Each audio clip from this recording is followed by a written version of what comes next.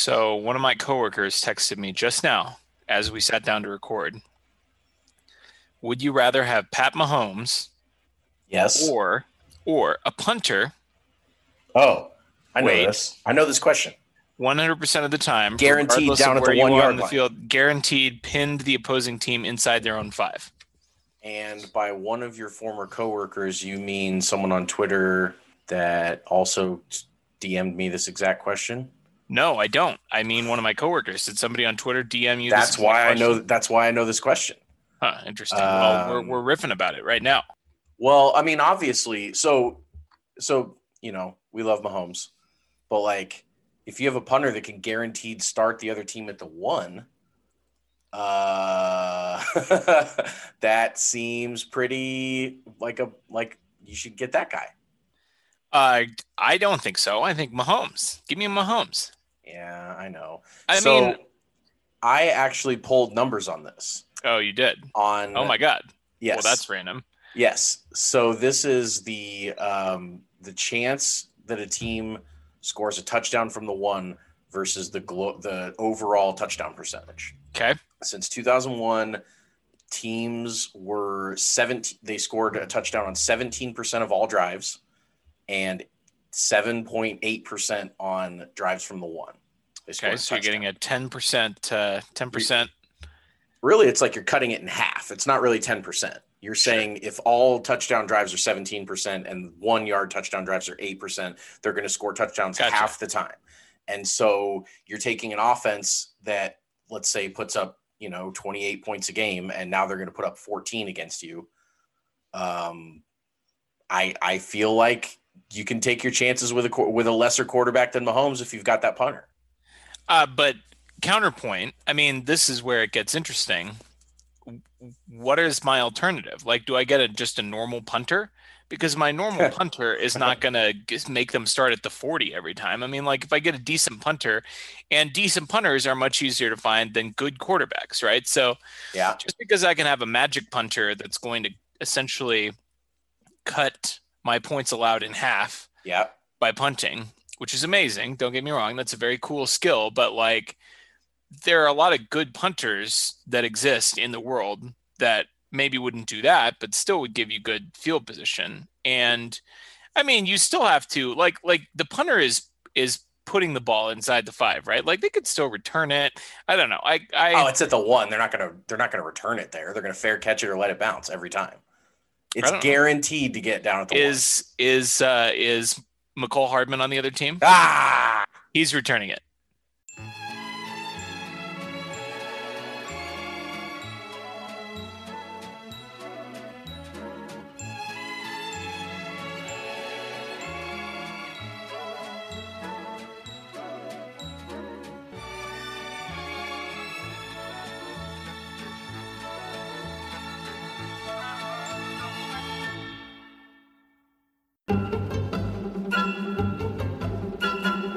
Welcome in, everybody, to It's Always Sunny in Chiefs Kingdom. It is May 6th, 2021. We're talking football.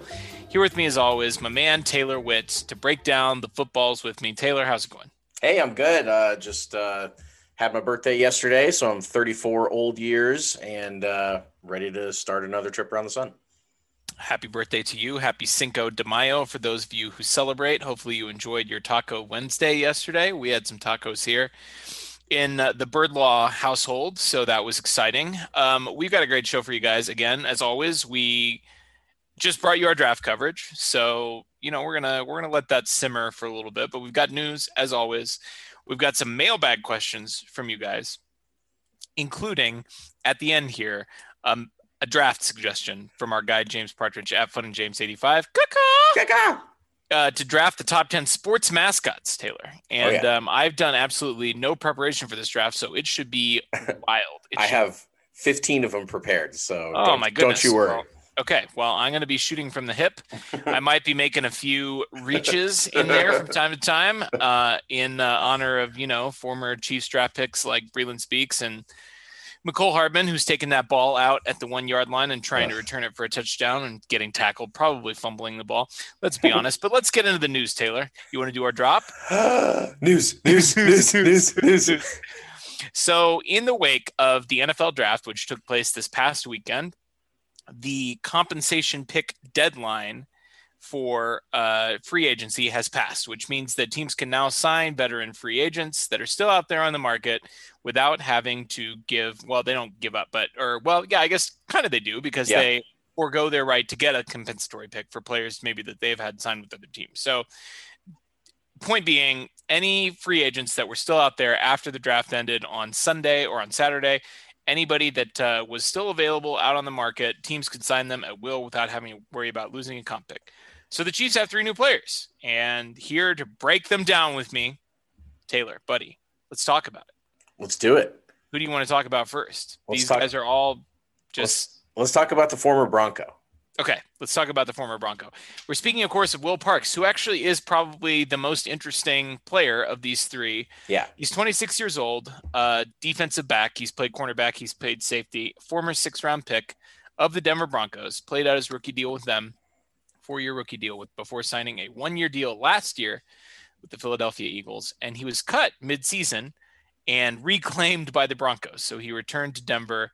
18 starts in his 5-year NFL career, 72 games played, 4 interceptions. He's played different defensive back positions, got a little versatility there. What do you think about this signing? I think the versatility is the key.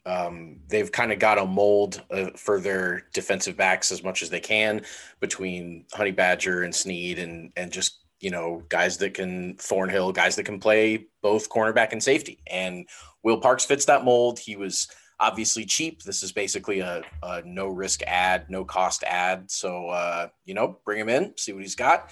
He probably won't end up making many plays for the Chiefs, I would imagine, but he's a warm camp body that makes everybody, it'll stretch out the room a little bit. So I like him. I like the signing. Buddy, if we're starting with this signing and you're calling this guy a warm camp body, you are not going to like the other 2 guys that the Chiefs signed. They're Will cold Parks, camp bodies. Yeah, exactly. Will Parks to me is he's a little bit intriguing. Like you said, I think it's worth noting the versatility. I mean, I think the last time I saw him listed, he was listed as a safety. I mean, the Chiefs are like, every year people are like, man, the Chiefs really need some cornerback help. And Brett Veach and Steve Spagnuolo are like, nah, just give me another safety. Yeah. And, we'll play him at linebacker. We'll play him as coverage linebackers. We'll play him as slot cornerbacks, whatever. We'll figure it out. Yeah. Yeah. It's just a spot on the field, just put somebody there, put an athlete there. Right. Sure. So that seems to be kind of what they're doing now. Just another guy that can kind of play that slot cornerback position, can play a defensive back, whatever that ends up entailing. I think he's fine. He's 26 years old. He's, started 18 NFL games. He's okay. I mean, he's if nothing else, he's depth. He's a veteran piece. Now, the second guy, had you heard of this guy before? I had not. I had not either, which is rough because he also is a 5-year NFL veteran. Kamalei Correa, linebacker. He's 27 years old, 19 NFL starts, including last year, a career high 6 for the Jacksonville Jags, which was not the team that he started the year with. He started with the Titans, which was his second team. He was drafted by Baltimore in the 2nd round, so former 2nd-round pick. Mm-hmm. Got to the Titans. They traded him to the Jags. The Jags gave him a career high 6 starts in 6 games, started every game for the Jags. Then they cut him loose, which is not fantastic because the Jags they were 1-15. They had the number 1 pick. They just took Trevor Lawrence. They earned that pick. So he was cut by the Jags. Now he's on the Chiefs. Any thoughts on this guy that you had not heard of before, like yesterday? Yeah, I mean, 3 teams in 5 years for a 2nd-round pick. Like, teams are giving up on him quick. They're cutting bait before really a lot of players, especially with that draft capital and pedigree, they would get a longer leash. And the fact that he not only didn't survive his first team through his rookie deal, he didn't survive his second team through his rookie deal. So, I mean, I don't really think much about Kamalei Correa yet. We'll see if anybody in camp, that's the other thing is sometimes these guys that the Chiefs pick up, you don't really hear much or know much about them. And then camp starts and you'll hear a coach or you'll hear a media member say like, oh man, guy that's really flashing that you wouldn't expect, Kamalei Correa is really showing something. I mean, that's when I would at least start to envision him making any sort of significant plays for the Chiefs. But as of right now, meh.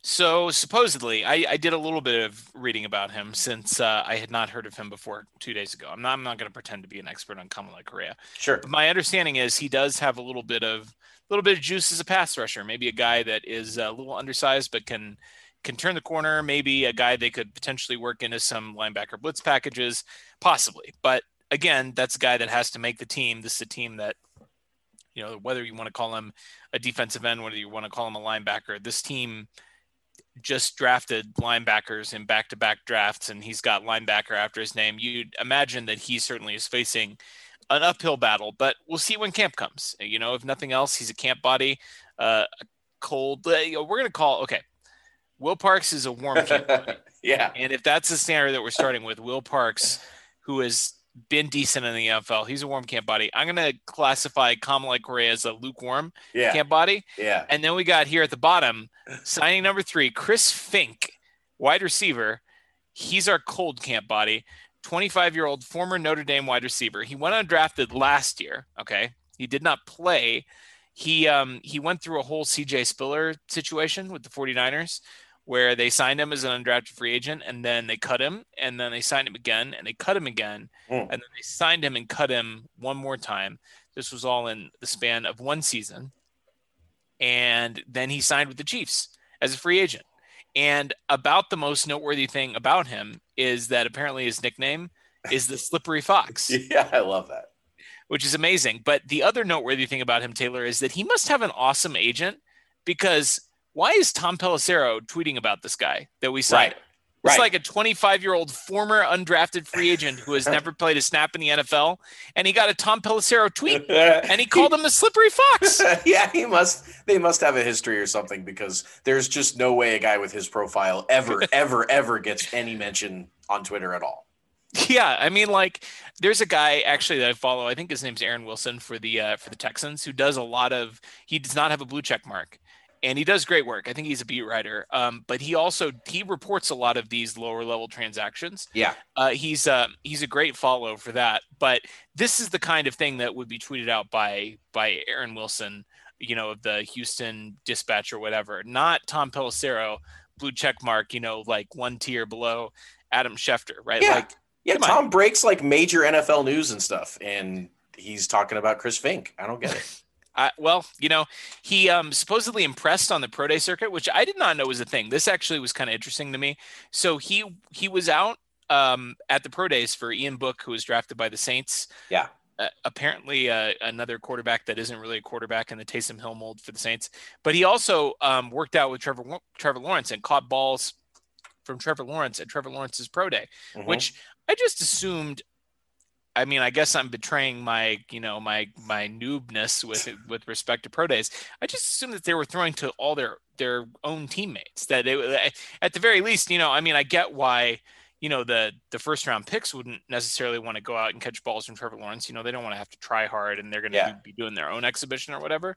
But I assumed that at least the third or fourth string guys on their own team that have caught passes from Trevor Lawrence before would be working his pro day, but apparently not. So the only reason that I knew they weren't teammates, now I didn't really know the profile of the guys catching passes, but I remember an excuse being made either by a quarterback or for a quarterback about him missing some throws on pro days because he wasn't in sync with the guys, because he didn't ever throw to him before. And I remember just being like, well, if he doesn't throw to them normally, are these guys that go around to every pro day and just catch balls from whoever's throwing? It was probably Chris Fink. It could have been Chris Fink, absolutely. But I don't know if that's if there are guys that when pro day comes around, then they just travel, or if Fink kind of had, maybe he knew Booker Lawrence through something and was like, hey, I'll come catch balls with you on pro day, or I don't know how that part of it works, but I knew that they weren't teammates just because I want to say it was it was someone that had a really 3 or 4 years ago had a really disappointing pro day. I won't be able to pull it, but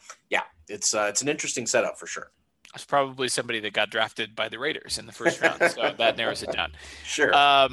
Another item of news: Nate Taylor with The Athletic reporting yesterday, I believe it was, that there is still a possibility that the Chiefs will reunite with Bashaud Breeland for the third year in a row.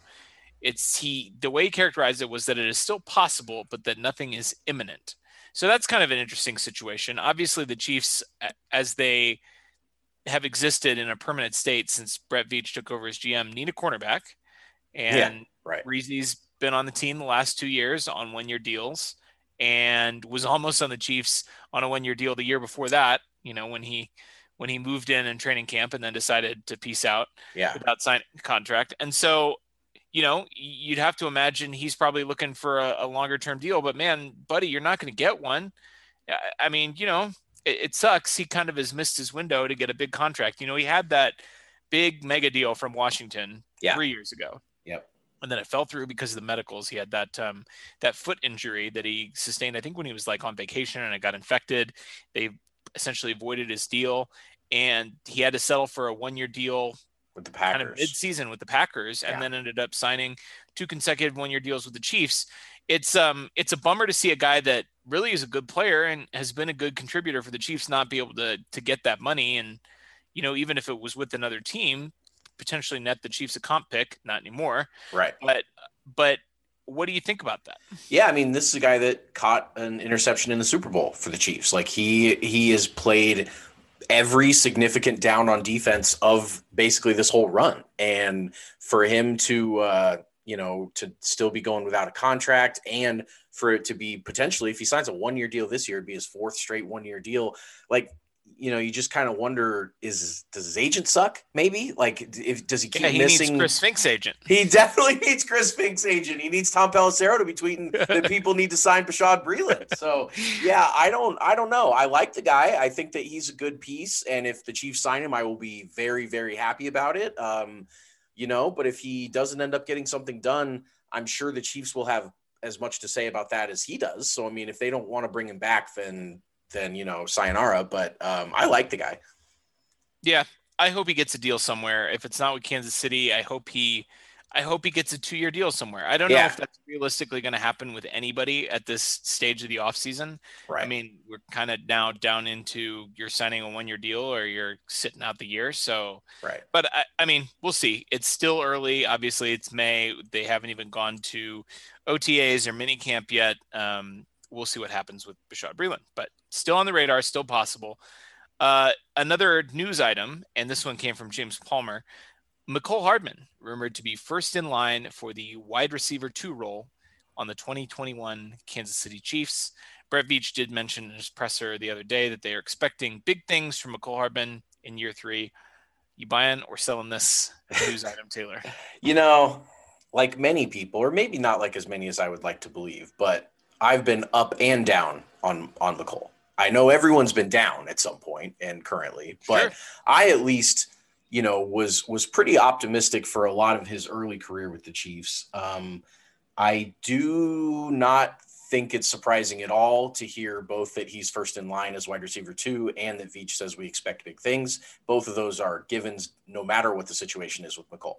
I mean, he's, the second round pick that, it's either him or D-Rob for wide receiver 2 right now, or Pringle, or I mean, you just say him because he's the highest drafted wide receiver he's the highest drafted offensive piece on this team. Yeah, and the highest drafted wide receiver in the Andy Reid era, and I mean, yeah. And at the same time, what's Brett Veach going to say? Like, no, we don't really see Mecole Hardman working out for us this year. Right. Like, yeah, no, he's gonna hype him up, but the dude's got to improve. He's got to take the step forward in year 3. I think that it's possible. And if it happens, I'm not going to be like, holy shit, I never saw that coming. But like, I'm not going to put any futures bets on it or anything. I pulled some numbers on this that I would like to share because I was curious to kind of see, how many players really break out after 2 years in the NFL. I'm looking at recent data because obviously wide receivers in the last 10 years or so have come into the league more ready than ever. It's something we talked about before on the pod, and I know a lot of people have called attention to, with the advent of 7-on-7s and just more guys growing up playing wide receiver. It's a passing league. There's a demand for it, and it's obviously a lucrative position to play. You guys are coming in, more ready to contribute than they were, in the 80s and 90s and early 2000s. So I looked at every wide receiver drafted in the 2nd and 3rd round between 2010 and 2019. So 87 players total. Quite a bit. And of those 87 players, 57 went under 1,100 receiving yards combined in their first 2 seasons, and that includes Mecole Hardman. Mecole, over his first 2 seasons, has a combined 1,098 yards, so just a shade under 1,100 yards. Okay. And of those 57 that had under 1,100 yards in their first 2 years in the NFL, again, second and third round picks, so we don't have first rounders in here. Yep. 25 of those players are still active, so this is going back to 2010. That's 10 years ago.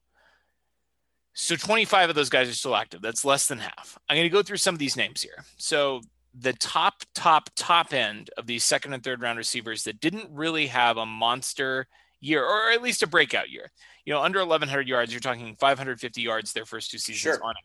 Yep. The absolute top end includes Davante Adams, who's obviously amazing, one of the best wide receivers in the NFL. Eric Decker, who had a nice little run in there. Golden Tate, and Tyler Boyd. I would characterize those as the good, and obviously Davante Adams is great. Mm-hmm. Then you've got kind of a middle tier here that includes guys like Curtis Samuel, Brandon LaFell, Devin Funchess, James Washington, Chris Conley, Andre Roberts, Paul Richardson, Mohamed Sanu. Guys that really slid into a wide receiver 3, wide receiver 4 role and stayed there. Yeah. Just, they... role players and role players, third guys, guys that are dependable and names that you would know and that occasionally will have big games as the third wide receiver on a team. Curtis Samuel, I threw in there. He actually last year was his career high and he had 800 yards. That was his 4th season. So I actually was a little bit surprised that he wasn't higher on the list, but that's kind of your next tier of guys. And then this group of 57 gets very ugly, like really, really ugly. Includes guys like Dante Pettis, who I famously drafted to my dynasty team and immediately shit the bed. And I recently cut him and it felt great. Yeah, it felt so good. Dorial Green-Beckham, Cody Latimer. And then we get into a bunch of guys that you just have never even heard of. Amara Darboh. Have you ever heard of him? Yes, I have. Really? Yeah, I've heard of Amara Darboh for sure. I don't believe you. Leonte Carrou. Definitely. Carrou? Yes. What about Devier Posey? It's Devere Posey. Yes. I've heard of all 3 guys for sure. I mean, they were second or third round picks in the last 10 years, so you probably should have heard of them, but none of those names rung a bell to me. Well, I could tell because you said Devier Posey. Yeah, for sure. They're Devier. That's how you should pronounce it. It's Devier. Devier. Devier Posey. It gets gross. Is the point. Yeah, they're all terrible for sure. Out of those 57 players, of the 87 that went under 1,100 receiving yards in the first 2 seasons in the NFL, they had 10 total 1,000 yard seasons ever in their career. So 3 by Golden Tate, 3 by Eric Decker, 2 by Davante Adams, which seems low, but he's more of a touchdown guy. And also one of the years he had 998 yards. So I mean, right. It is what it is. And 2 by Tyler Boyd. Yeah. That's it. It's 4 guys. It's the 4 guys that I named at the top. They have all 10 1,000 yard seasons from this group of guys. And then you look at the guys that went over 1,100 yards in their first 2 seasons. And I get that that's an arbitrary cutoff, and Mecole was 2 yards underneath it, right? Sure. You got to cut it off somewhere, though. The guys that went over 1,100 yards combined in their first 2 seasons, drafted in the first or second or third round, there are 30 of those guys out of 87 players drafted. 28 of them are still active. Okay, Sure. So only 2 guys are no longer active. One of them is Justin Blackman, who just washed out because he couldn't stop doing drugs or whatever it was. Yeah, that was it. 46 of the 56 1,000 yard seasons from this sample, so the second or third round wide receivers from 2010 to 2019, 46 of the 56 1,000 yard seasons come from this group. And this includes just a ton of star players: Keenan Allen, A.J. Brown, Chris Godwin, Kenny Golladay, T.Y. Hilton, Alshon Jeffrey, D.K. Metcalf, Allen Robinson, Cortland Sutton, Michael Thomas, Robert Woods. Just all the good ones, all the hits. So the guys on the first list that turned into really good players, Adams, Decker, Tate, and Boyd, they pretty much all broke out in year 3. So it's true that Mecole Hardman really needs to show something this year. Jamal Adams had 997 and 12 touchdowns. Eric Decker had 1,064 yards and 13 touchdowns. Tyler Boyd, 1,028 and 7 touchdowns. Golden Tate only had 688 and 7, and he really broke out in his 4th year. But he's really the only guy that kind of had a really slow start to his career that ended up being what I would consider to be more than like a wide receiver 3. Yeah. So this is it. This is the rubber meets the road for Mecole Hardman. We talked about it on our draft recap. I really like that Cornell Powell is on the team, and I think that, having a former fifth-year senior who basically had to bust his ass to get any playing time on Clemson because of how ridiculously talented Clemson was. I think having that guy in the locker room, and I think having a guy like Byron Pringle in the locker room, a former undrafted free agent who has had to scratch and claw for everything that he's ever gotten on the team. I mean, even Tyreek Hill, a guy who was drafted as a 5th-round pick who had all kinds of character concerns. Being around these guys should motivate Mecole Hardman, right? Because these guys, none of them were 2nd-round picks. None of them had the draft capital invested in them that Mecole Hardman had. And they've all accomplished more than Mecole Hardman. I mean, maybe not Pringle. I guess Pringle hasn't, and Cornell Powell is a rookie, but still, there's certainly good influences on him for sure. Yeah, and it should be. I do think it's worth noting, just because I thought it was hilarious, that Cornell Powell is wearing number 14, same number that former Clemson wide receiver Sammy Watkins wore with the Chiefs. And Sammy is kind of the opposite mold of those guys. He was the high draft pick that never really did much. That kind of is like the horror story for what Mecole Hardman could turn into. Sammy's a fine and good player, whatever, but he certainly didn't live up to the billing of being the first wide receiver off the board and one of the top, a top 5 pick in the draft. And Mecole, he had some, he came into a different situation on offense where he wasn't the guy, and maybe target share has a lot to do with some of this production, because maybe some of these guys that were drafted in the 2nd, 3rd round as a wide receiver immediately got onto a team and became the guy, and they had to throw him a ball a ton. And Mecole obviously just never really, not only did he not get a ton of targets, but he never really did much with those targets. Well, and that's I think the point is that, Mecole has had opportunities to get more targets. Yeah. Like we've seen get open. Sammy Watkins has been out virtually the entire time that Mecole Hardman's been playing in the NFL. Yeah. Tyreek Hill got injured in his rookie year. And I mean, it's a lot. I mean, Tyreek Hill got hurt in week 1 of Mecole's rookie year. Right. So it's a tall order to expect him to immediately come in and, take over, 10 targets a game or whatever it is. But I mean, he's had the opportunities last year, and at the end of, the 2019 season, he's had some opportunities to be able to demand more targets, and he just has not, his production has not demanded that. So yep, I think that's fair. I don't know. We'll see. I will say Mecole does have home run capability.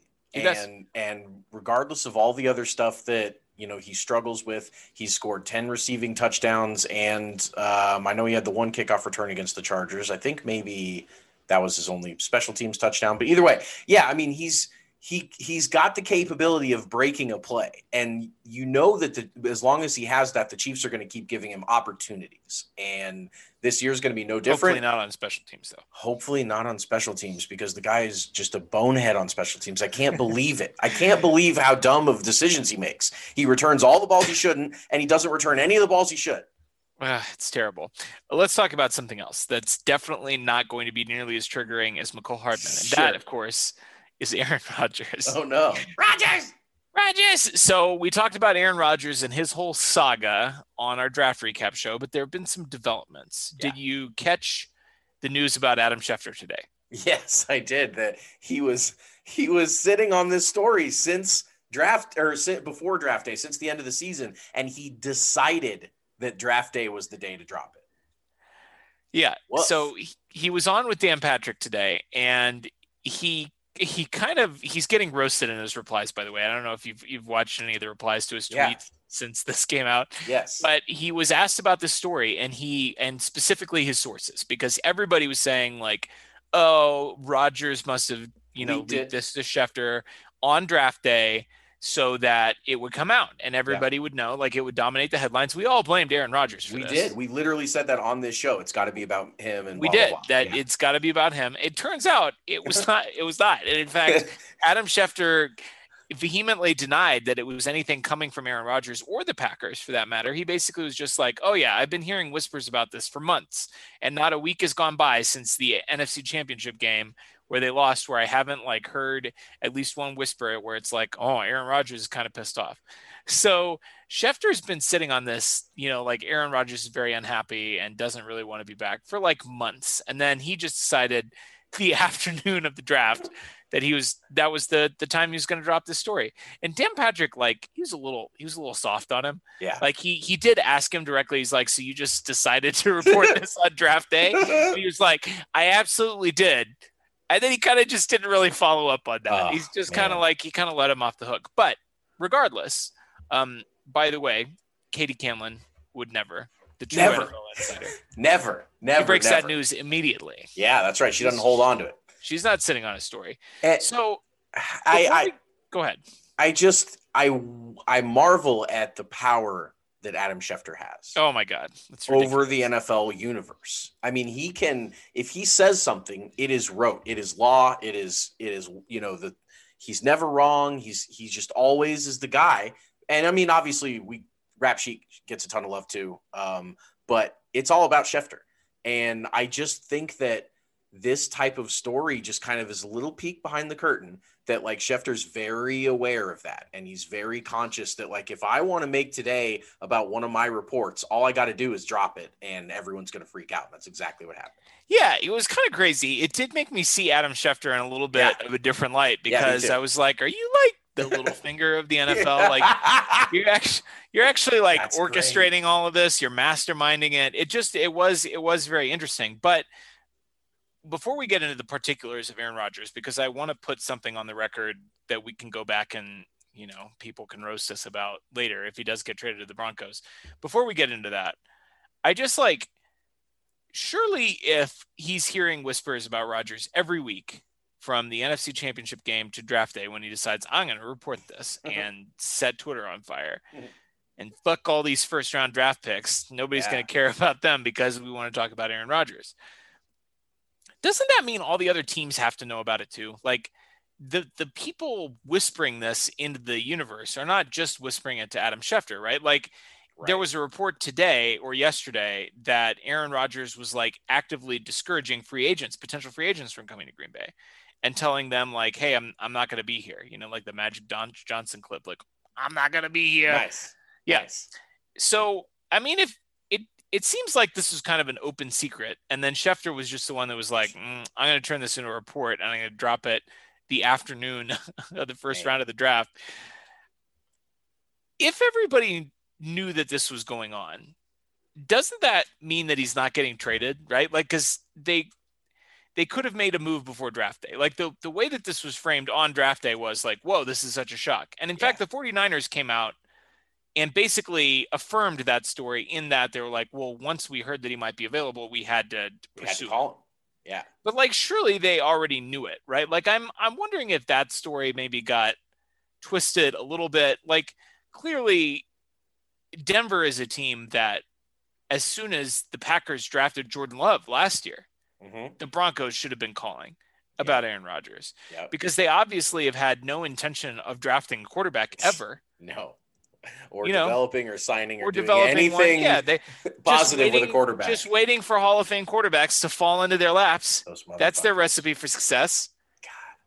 Yeah, I see what you mean about if Schefter knows, what does that mean as far as what the rest of the teams know? Yeah, and who else knows? And I do think that there are probably, this is pure speculation, but I do think that there are probably some more connected teams than others. Like, I think there are some teams that might be like, I can consider the general manager club to be a little bit of a boys club. And if, true. If McVay hears something and he wants to call Zach Taylor up about it or whatever, because they're buddies, like that sure. makes sense. But I mean, no one's calling John Gruden and Mike Mayock about stuff, like, and so I think that there are kind of pods of information, and it's based on the relationships, and it's based on, if Nagy and Peterson or whoever hears something, they're probably calling Andy up, or they're probably talking about it, I would think. Maybe, I'm sure. That's a great point.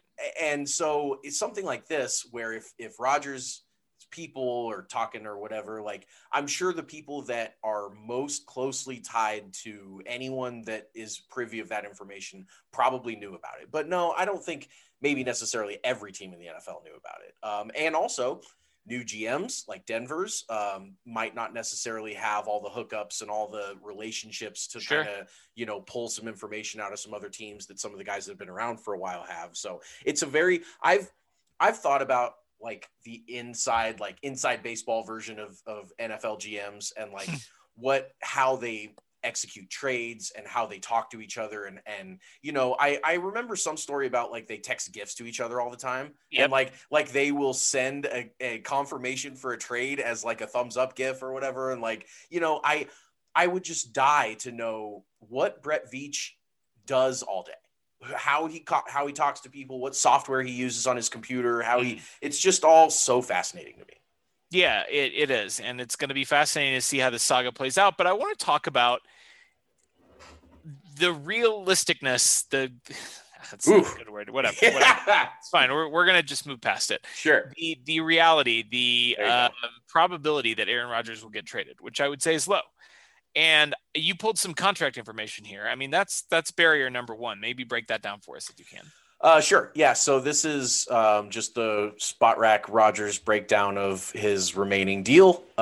Currently on his 2021 deal, he's base salary of $14 million, and he's got a $6 million roster bonus and an $11 million signing bonus. And basically it comes out to a $37 million cap hit and $38 million in dead money.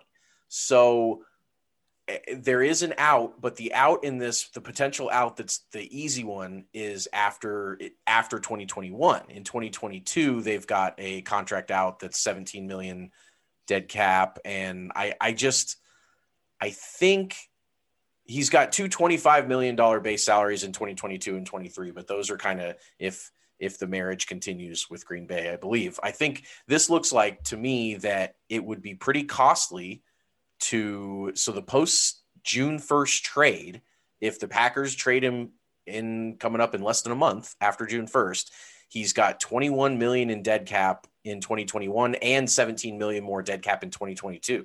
I mean, that's a lot. That's a shitload. And yeah, I mean, he's Aaron Rodgers and you would expect these numbers to be big, but like if a team is taking this on, they're going to have to compensate Green Bay pretty heavily. Like this is a big trade to try and swing. And it's not just going to be a first rounder in Von Miller or something like, like all these Denver fans that are like, oh, we could totally swing this. And still like, you're going to have to give up everything you have for this guy.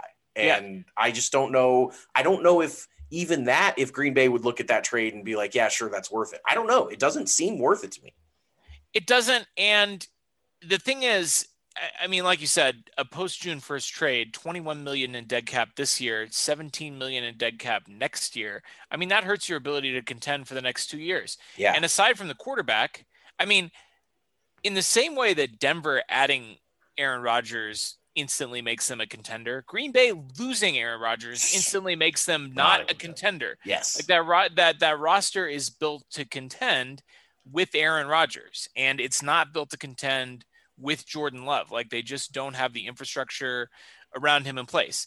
I think unless Jordan loves Patrick Mahomes, which I think it's pretty obvious that he's not, but I don't know. He could be, but he probably isn't.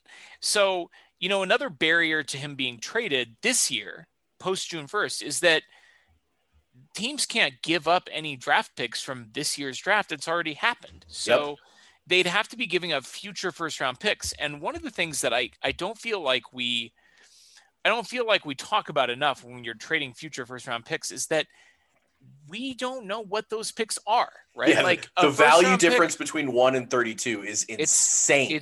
It's enormous. And so if the Broncos, let's say, had wanted to make a move prior to the draft, which they may or may not have been, I mean, Mark Schlereth said that it was as close to being a done deal as it could be without being done. So, yikes. I mean, is it done yet? It's not done yet. We're going to enjoy dunking on this until he actually does get traded to the Broncos. And we're going to delete every episode we've ever recorded. I'm going to have to delete a lot of tweets too. So it's fine though. So, I mean, if the Broncos offer their next 3 first round picks, they're not going to be offering, this is the number 9 pick. You know who the players in the draft are going to be. You know where you're drafting. The pick is number 9. It's the 9th pick in the draft. It's going to be a first round pick in 2022. Could be 1, could be 32. It's going to be a first round pick in 2023. Could be anywhere from 1 to 32. That is not really helpful because you are also trading Aaron Rodgers. That's the other part of it, right? Like, yeah. You're giving Broncos the team Aaron Rodgers and saying, I'm going to take your first round pick. It'll probably be late 20s at work. Right. And that's the thing. Like, if they had traded before the draft, they get to give them the pick that they got by not having Aaron Rodgers and losing a bunch of games and getting the 9th overall pick because they didn't have Aaron Rodgers, right? Yeah. Like, that was a chip that they have already spent on a cornerback. And Green Bay also drafted a first-round cornerback.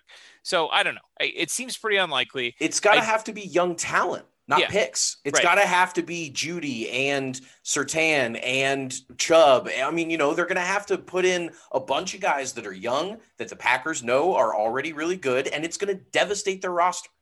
Yes.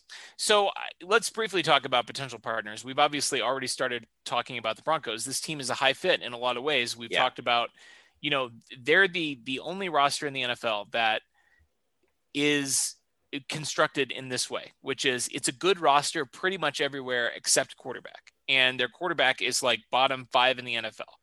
The quarterback position, they have Teddy Bridgewater and Drew Lock. Like, their quarterback room is terrible. Mm-hmm. It's literally, when you factor in that other teams that have bad quarterbacks just drafted quarterbacks, like the Bears. It's literally the worst. It's the worst quarterback situation in the NFL, bar none. Like, even Sam Darnold in Carolina, who traded Teddy Bridgewater away, like, that's still a better.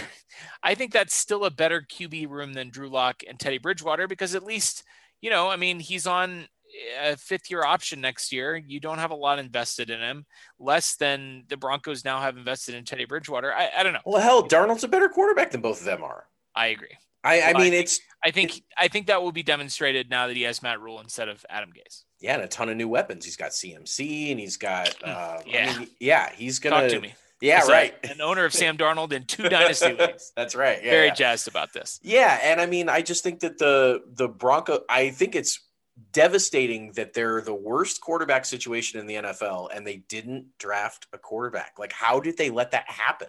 I don't know. One point that's been made too is that if the Broncos were going to draft a player with the intention of ultimately trading them to Green Bay, shouldn't they have drafted a quarterback? Yeah. Because Green Bay doesn't want Drew Lock, guys. I don't know if you know that. Right. And they probably don't want Jordan Love because they're supposedly trying to re-sign Aaron Rodgers. Like, right. It's just as a total bungling on every level. But, like, the Broncos aren't even doing the trade aspect of a quarterback right. Like, quarterbacks are worth more than everybody else. If a really good quarterback, in many drafts, you cannot get a very valuable quarterback asset with the 8th pick or the 9th pick in the draft. Right. In many drafts, you cannot. In this last draft, that was available for the Broncos, and they said, no, we will take a cornerback instead. A very good cornerback, possibly, but not a quarterback, a cornerback. Yeah, who cares? Yeah. Good luck trying to flip that around. Now, the other potential partner in the AFC West who Aaron Rodgers has been linked to and has supposedly said that he is, quote, intrigued by is the Las Vegas Raiders. And this team, I don't even understand how they could get Aaron Rodgers, because unlike the Broncos, they have no young potential star players to trade. No. Like, I'm just going to quiz you here, and there's no right answer. Sure. Who's the best player for the Raiders right now who's currently on a rookie deal? Henry Ruggs is my answer. It? Okay. I mean, he's not good, but he's probably their best player on a rookie deal. Probably. It could be. It's Jacobs, maybe. It's probably Josh Jacobs, but he's a running back, so who cares? You don't want to pay that guy a second contract. You don't want to pay a running back. And is he good? They just paid Kenyon Drake $15 million. Right. For 2 seasons to come be his backup. I don't know. It's the real answer is that their roster sucks. That's the real answer. You're correct. It's bad. And again, as we just talked about with the Broncos, because they can't trade fixed asset picks that we know where it's going to be in the draft. It's going to be 1 or it's going to be 32. You know where the Raiders are going to draft. That's true. They're going to draft in the top half of the first round, probably even with Aaron Rodgers. Yeah. But because they don't have fixed assets to trade, you'd think Green Bay would want to get some young players back in return who we know who they are. But the Raiders don't have any of those to trade. So not for Rodgers. They have young players to trade for worse players than Rodgers. Sure. But they couldn't. They basically, I don't think they have the draft capital to swing it. I don't know why he's intrigued by them. I don't understand. I don't know if maybe he's intrigued by the prospect of living in Vegas, by like things other than the roster. Like I'm intrigued by playing against Patrick Mahomes twice a year or whatever. And you know, the silver and black is a old franchise and stuff. And I mean, I get there are probably some weird draws. It's closer to Jeopardy, you know. Yeah, it's closer to he can film Jeopardy during his practices and stuff. Yeah, I mean it's just the fit is weird there to me. It is weird. Let's talk about briefly free agency here. That was fun to talk about Aaron Rodgers. Yeah. We'll delete this episode if he actually gets traded to the Broncos. I don't see it. There's a lot of barriers. But wave two of free agency, who the Chiefs should target. And we're just going to go through a list of names here real quick. You give me a yes or no. These are some guys that are left on the market. You say, yeah, bring him in. Nah, don't bring him in. Justin Houston. Yeah, I think that his locker room fits something that the Chiefs already know about, and he clearly still has some buddies on the team, and I think he's got a little bit of juice left. I mean, the Colts didn't bring him back, so maybe he doesn't, but I like him. I think it'd be exciting at least. Maybe that's my nostalgia, but I think it'd be fun. The Colts also drafted an edge rusher in the first round despite needing a left tackle, so, you know, who knows? Yeah. They might just not be in need of his services anymore. I'm also a yes for him. Melvin Ingram, another edge rusher. Hell yes. Yes, sign me up for him as well. Olivier Vernon, another edge. I mean, and obviously these yeses would be don't sign Justin Houston, Melvin Ingram, and Olivier Vernon. Sure, why not though? right. But if they don't bring in one of those guys and Vernon takes a visit or whatever, I mean, yeah, I think he would be a fine piece to add. I would say like lukewarm yes. I'm a hard yes on Olivier Vernon, and here's why. He has played with Steve Spagnuolo before, so he would be an easy fit into the scheme. Played with him in New York just a few years ago, and he had 9 sacks last year in 14 games before he got hurt. I mean, like he's now 30, and he's going to be 31 in October, and he came off a late season. I think it was an ACL injury. So, you know, I mean, that's a significant injury. He, I think, tore it in week 15, game 14, and was out for the playoffs. But, you know, even if he's a guy that you sign for nothing and he comes in, you know, mid-October for the Chiefs, him knowing Steve Spagnuolo's system, that's less of a barrier for him to be able to come in, you know, on a new team and contribute right away. And he definitely had some juice. I mean, 9 sacks last year. Sure. Now, granted, he was rushing opposite Myles Garrett, and Chiefs don't have anyone like Myles Garrett on their team. But I think he would be, I think he would be an interesting fit. Alshon Jeffrey. I'm going to say no. And I'm team wide receiver mostly. And if they bring in any wide receiver I've ever heard of before, I'll probably tweet about it and be jacked up. But I've never liked Alshon. I've never at least been comfortable with, you know, trusting him. And that includes most of my time playing fantasy football. And I just, I don't think guy's very good. Okay, I'm a big yes on Alshon Jeffrey, and it's not just because I do own him in our dynasty league. Yeah, of course. I'm hanging on until the last minute before the draft. I'll drop him if he's still not signed with the team. But, you know, he played for Doug Peterson in Philly. So, again, a guy that you would think would know the offense already, and a guy that I think, and I'm not just saying this because he, like Sammy Watkins, is always injured.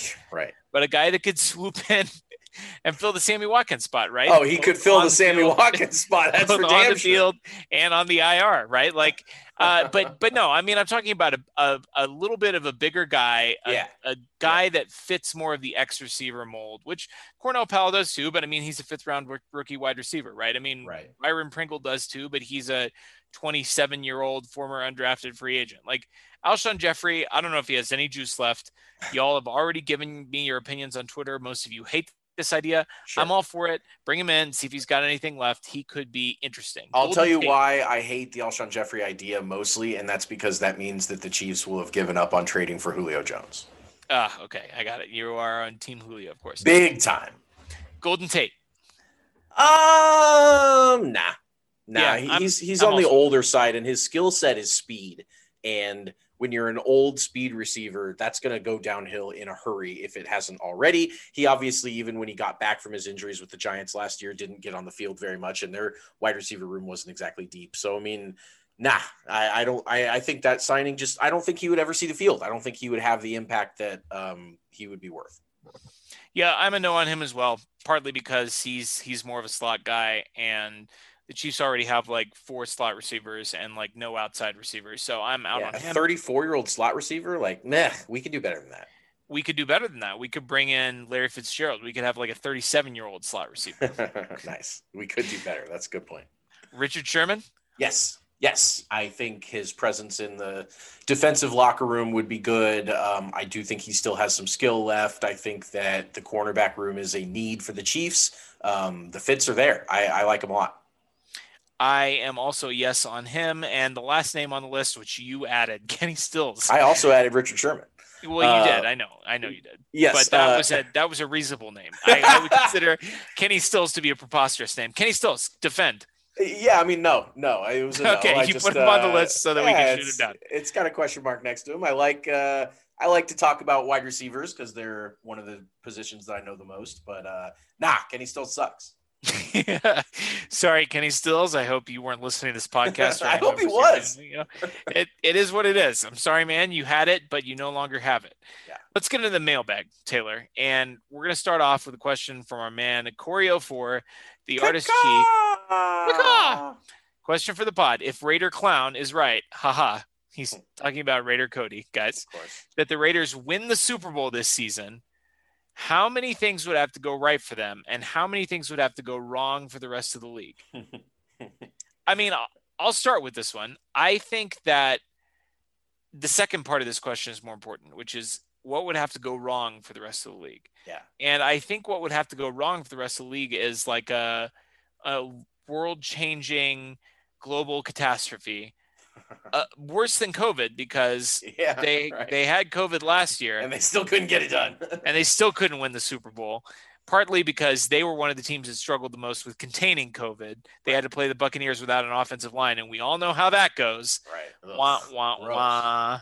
But I think it's more about the things that would have to go wrong for the rest of the league, right? Like entire teams would have to be wiped off the face of the earth for this to become a reality. And we would start with 2 teams. Obviously, no matter what else happens, the Chargers and the Chiefs would need to get completely devastated. They would have to have Mahomes and Herbert would have to get arrested for trying to rob a bank or something and completely knocked out for the whole year. And then that would allow the Raiders to defeat the Broncos, who are terrible, and then sneak into the playoffs. And then all of their playoff opponents would have to basically forfeit the games before they play. I think that's what would have to happen. Let's say on top of that, they also get Aaron Rodgers. Sure. That could happen. Yeah. That's how it would have to go down. Thanks, Corey. We appreciate that. I shot him down on the Discord. He asked this question and I just said pass because I didn't really want to entertain talking about the Raiders winning the Super Bowl, but obviously it's completely preposterous. Our next one's from our guy, Casey Sortorican. Kaka! And he said the Chiefs have 8 new offensive linemen in 2021 that didn't play in 2020 between the draft, free agency, and the opt-outs. Mike Remmers could be the only offensive lineman to make it from 2020. That being said, if Mitch Schwartz or Eric Fisher were healthy and would take a low-end one-year deal, do you think the Chiefs would cut Remmers and bring back one of those guys to be your swing backup tackle? And then this follow-up question to that was, are any of the guys we will have to cut tradable for low-end draft picks in 2022? Yeah, I mean, I think to answer the second question first, are any of the guys that we would have to cut tradable for low-end draft picks? Yeah, I would say yeah. I think this is actually one of the areas that Brett Veach has demonstrated a real flair and he's demonstrated value. He has demonstrated value. He's demonstrated value big time. The pick that I'm thinking of specifically is when he traded Parker Ehringer for Travarius Ward, of course, who was an undrafted free agent. He was either an undrafted free agent or a 6th or 7th round pick with the Cowboys. And we did not need Parker Ehringer. And Veach said, hey, why don't you give me this cornerback at the end of your roster for this spare offensive lineman that I have? And Travarius Ward, I mean, he's not a world beater, but he's been a very important piece of the team. I mean, he's been a starting cornerback in the NFL for the last 3 years. Yep. And I mean, man, I don't know what magic pixie dust, he sprinkles on the telephone when he's calling these teams. But I think that, number one, offensive line is obviously a premium position where you can get value back from guys. And it's a position where, injuries do happen and it's really hard to just kind of replace, as we saw last year when the Chiefs lost all of their offensive line depth. You can't just pick guys up off the street to fill holes on the offensive line. We tried to do it last year and we saw what happened in the Super Bowl, with Remmers, with Steven Wisnowski again, coming in as a street free agent. It just doesn't work. And so, if a team has a major offensive line injury in training camp, which will almost certainly happen, I think there's absolutely an opportunity for the Chiefs to swoop in and give away some of these linemen for some picks. I completely agree. And I think that when you look at the experience that the bottom of the line has had, and by bottom, I mean bottom of the roster, I mean, Wiley and Allegretti are guys that are not going to crack the top 10 on this team. And Correct. They obviously played a huge part in what the Chiefs have done on offense for the last couple of years. And, Martinez Rankin, Yasir Durant, guys that at least have a little bit of intrigue to them, a little bit of juice. They're not world beaters, but they're definitely intriguing names. They're guys that are looking for a roster spot on the Chiefs. I mean, this line, this depth is insane. And what's insane about it is that the Chiefs managed to assemble this again in 2 months. Like they went out essentially post free agency too, because they really struck out. Aside from Joe Thuney, who they signed in the first couple of days, I mean, they struck out on Trent Williams. They didn't really have the opportunity to sign a lot of guys in free agency, and they still managed to produce just this monstrous offensive line. This position group that's really hard to accumulate talent in, and they did it. And they're going to have a surplus, and there are going to be other teams that are in need of the Chiefs surplus. Just in case anyone's thinking about who all's in this line, I'm just gonna read all 15 names because it's so impressive to me. Orlando Brown, Joe Thuney, Creed Humphrey, Kyle Long, Mike Remmers, Lucas Niang, Austin Blythe, Laurent Duvernay-Tardif, Trey Smith, Yasir Durant, Martinez Rankin, Nick Allegretti, Andrew Wiley, Darrell Williams, and my guy, Prince Tega Wanogho. It's incredible. Prince Tega Wanogho. Who knows? Yeah. Maybe he'll be worth a late round flyer. I don't think Martinez Rankin is going to crack the thing, but I wanted to mention his name as well because that is a guy that we got for Carlos Hyde. Yes. A couple of weeks before the season started. And, that's right. He's struggled with injuries. He hasn't really been able to crack the starting lineup, but that was a guy that was a former 3rd round pick that the Texans bailed on for Carlos Hyde. I mean, these are the trades that I'm talking about. It seems like Veach in camp, the 3 or 4 weeks before the season, it seems like every year he's made a trade that just has huge plus EV for the Chiefs. Whether it ends up panning out that way or not, just the expected value of these late training camp trades, Veach has done really well. So let's hit Sortorican's question about Remmers. He said, could if Schwartz or Fisher were going to kind of come back as a swing tackle, would the Chiefs cut Remmers? I think talking about that line depth that we just talked about, I think there are easier cuts than Mike Remmers. Would you agree with that?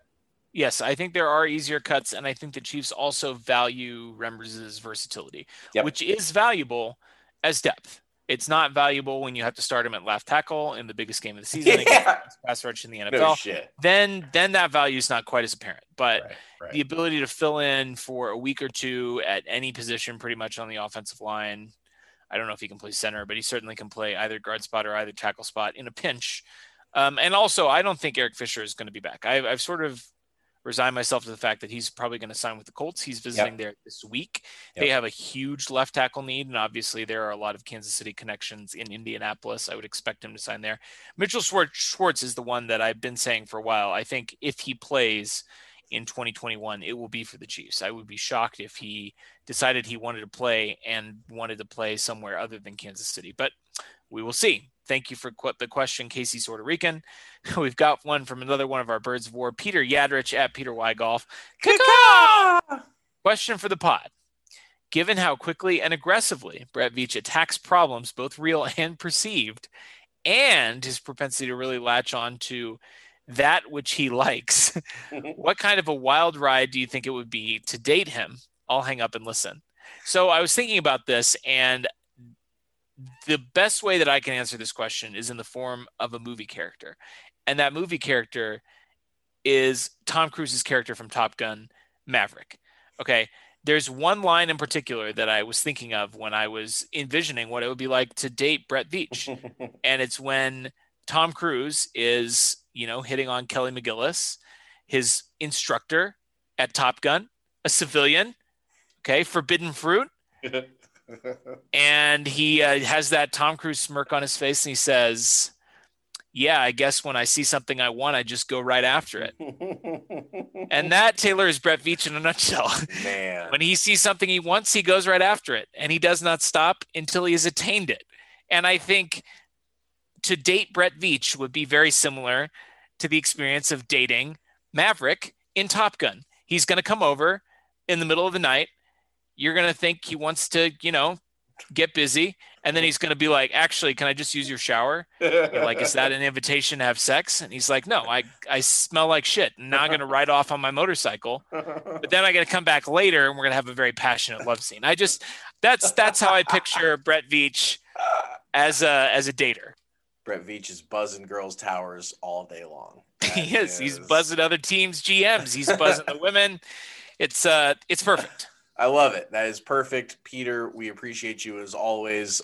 You did also ask me another question, but I am going to save that for a special episode in the future, just in case you're waiting for me to answer that one. So with that being said, that's the end of the mailbag. I believe, Austin, it's time to get into our draft. It is. And I've pulled up a list of best sports mascots, which I will be drafting from. I know you are prepared, but I've got some good ones here. Of course. This list is good. I can riff on these. I believe you have the first pick. Yeah, I do. Because in the narratives, you picked first and then I went two. Yes, that's right. So number one, there are a lot of really, really good guys I consider here, but I think I have to stick with the show theme and I have to go with the Phillie Phanatic. And perfect. He's awesome. He's a giant green grimace monster, basically. He has one of the most amazing cameos, if you would call it that, in It's Always Sunny in Philadelphia, but they couldn't use the name Phillie Phanatic, so they had to call him the Phillie Phrenatic. It's very funny, and he makes me laugh every time I see him. He's just this big old goofy fat green guy. He's great. Yeah, that was an obvious number one pick. The Phanatic is the stuff of legend. But that leaves me at number two with another Philly sports mascot, equally legendary and really a legend in modern times, and that's Gritty. Yes. Gritty is my pick at number two. Gritty burst on the scene, already a legend, just a few years ago, just conceived out of the minds of whatever depraved lunatics on that hockey team. Yeah. And man, I mean, he just embodies the spirit of Philadelphia in the same way that the Phanatic does. But, the Phanatic's been around for a long time. It was tough for Gritty to burst on the scene. Philadelphia, as you know, brutal fans, passionate fans. They'll hammer you all the time. And Gritty really captured the love and the imaginations of an entire fan base in a very short period of time and really became a national phenomenon. So Gritty is my pick at number two. And my pick at number three, the hometown hero, Casey Wolf. Nice. Listen, I don't know why our mascot is a wolf. I don't know if I'm sure you've seen that bit that Frank Caliendo did of Madden doing the touchdown run in Tennessee. Yeah, that's right. I forgot. There's that wolf again. Yeah, right. Why is the mascot a wolf? I don't know why our mascot is a wolf. And he looks like a mouse. Yeah, and he does look like a mouse. I'm glad that it is a wolf and not, something more problematic, given the name of our team and the background there. Like, we lucked out that we picked a wolf. That seems pretty innocuous. But listen, Casey Wolf is a legend. I will never forget the time that he tackled a heckler, a streaker. He's done that multiple times. He's kind of known for getting involved on the field stuff. He's great. Yeah. Oh, I mean, he's great. Personality wise, A++. I don't know about, his appearance, his history, but man, that's a guy you want. That's a guy you want in the trenches. Did you know that he's been played by the same person?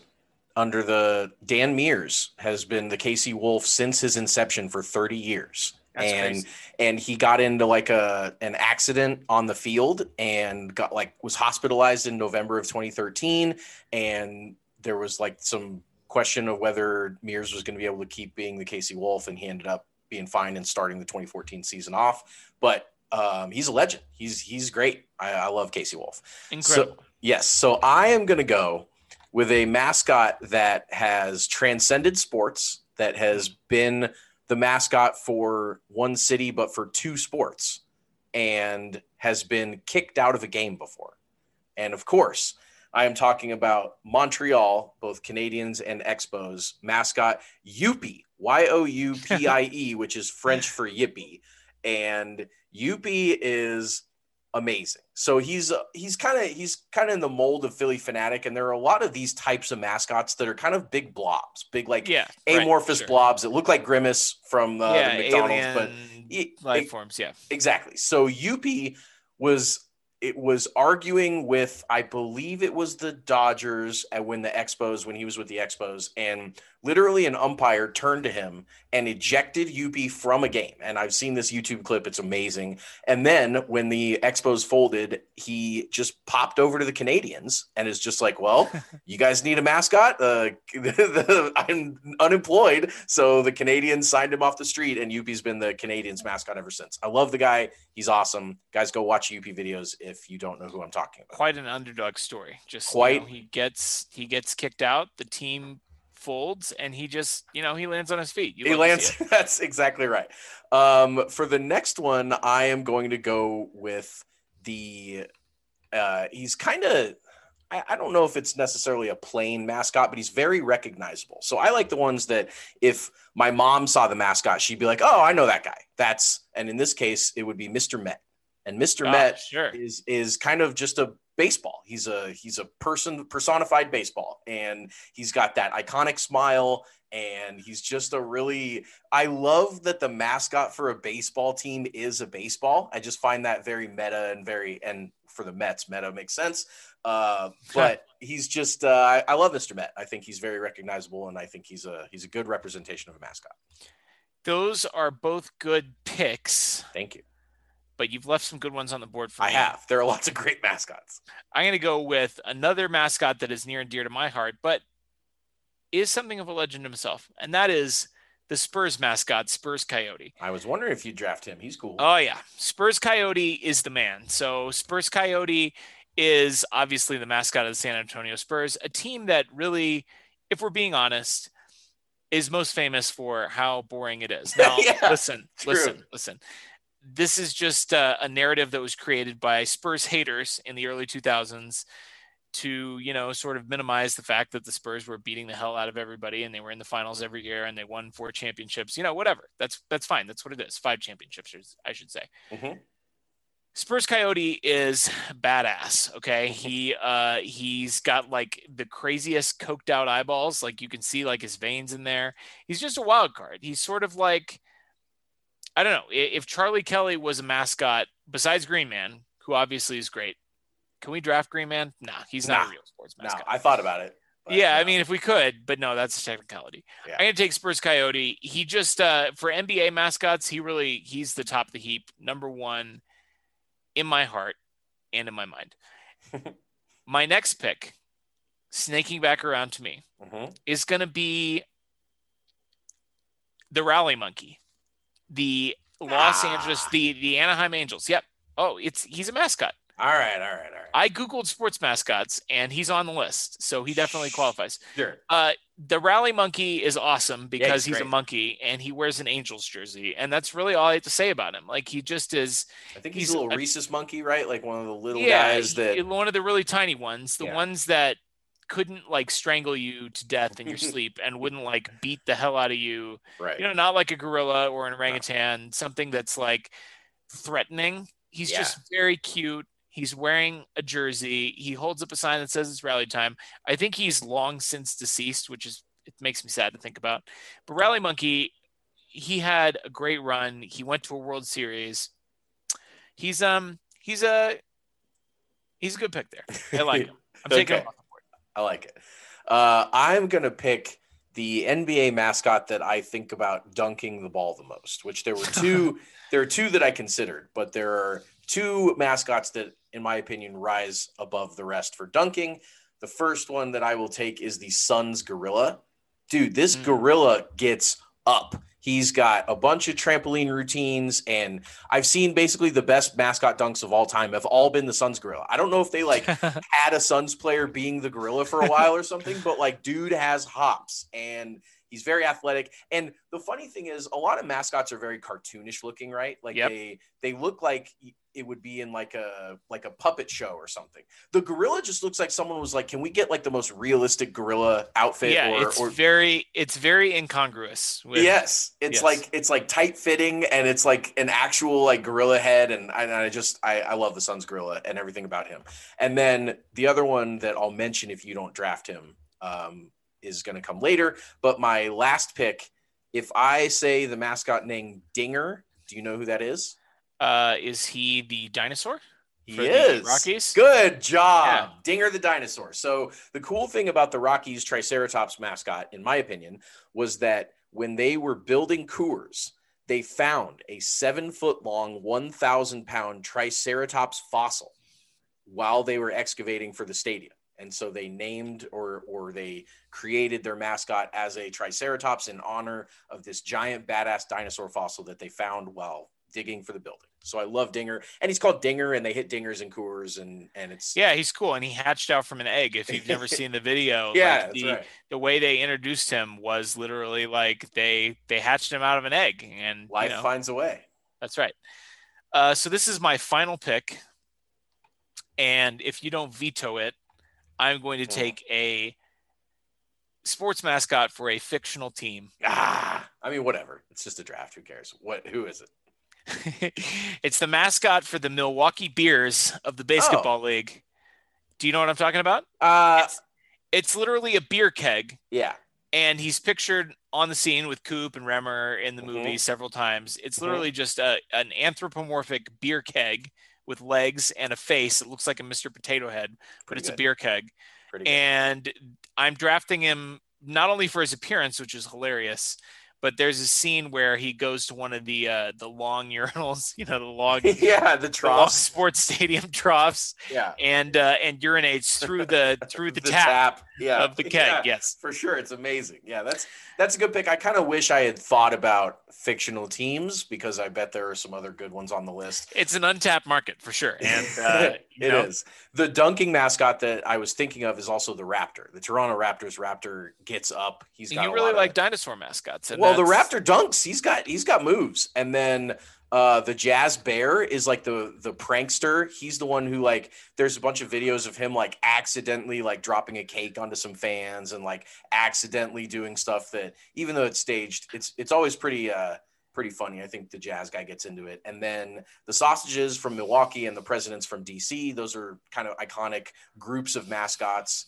And the presidents are a good one. I considered them as well. Yeah, and Benny the Bull from the Bulls. I like him a lot. He's kind of a childhood mascot more than anything. But that was my list. So to recap, Philly Fanatic 1, Gritty 2, Casey Wolf 3, Youpie 4, Mr. Met 5, Spurs Coyote 6, Rally Monkey 7, Suns Gorilla 8, Dinger the Dinosaur 9, and the beer keg from the Milwaukee Bears. I crushed that draft. We're going to have to put this on a Twitter poll. I will absolutely win this poll this time. I drafted the best mascot squad. There's no disputing it. We'll see you all next time.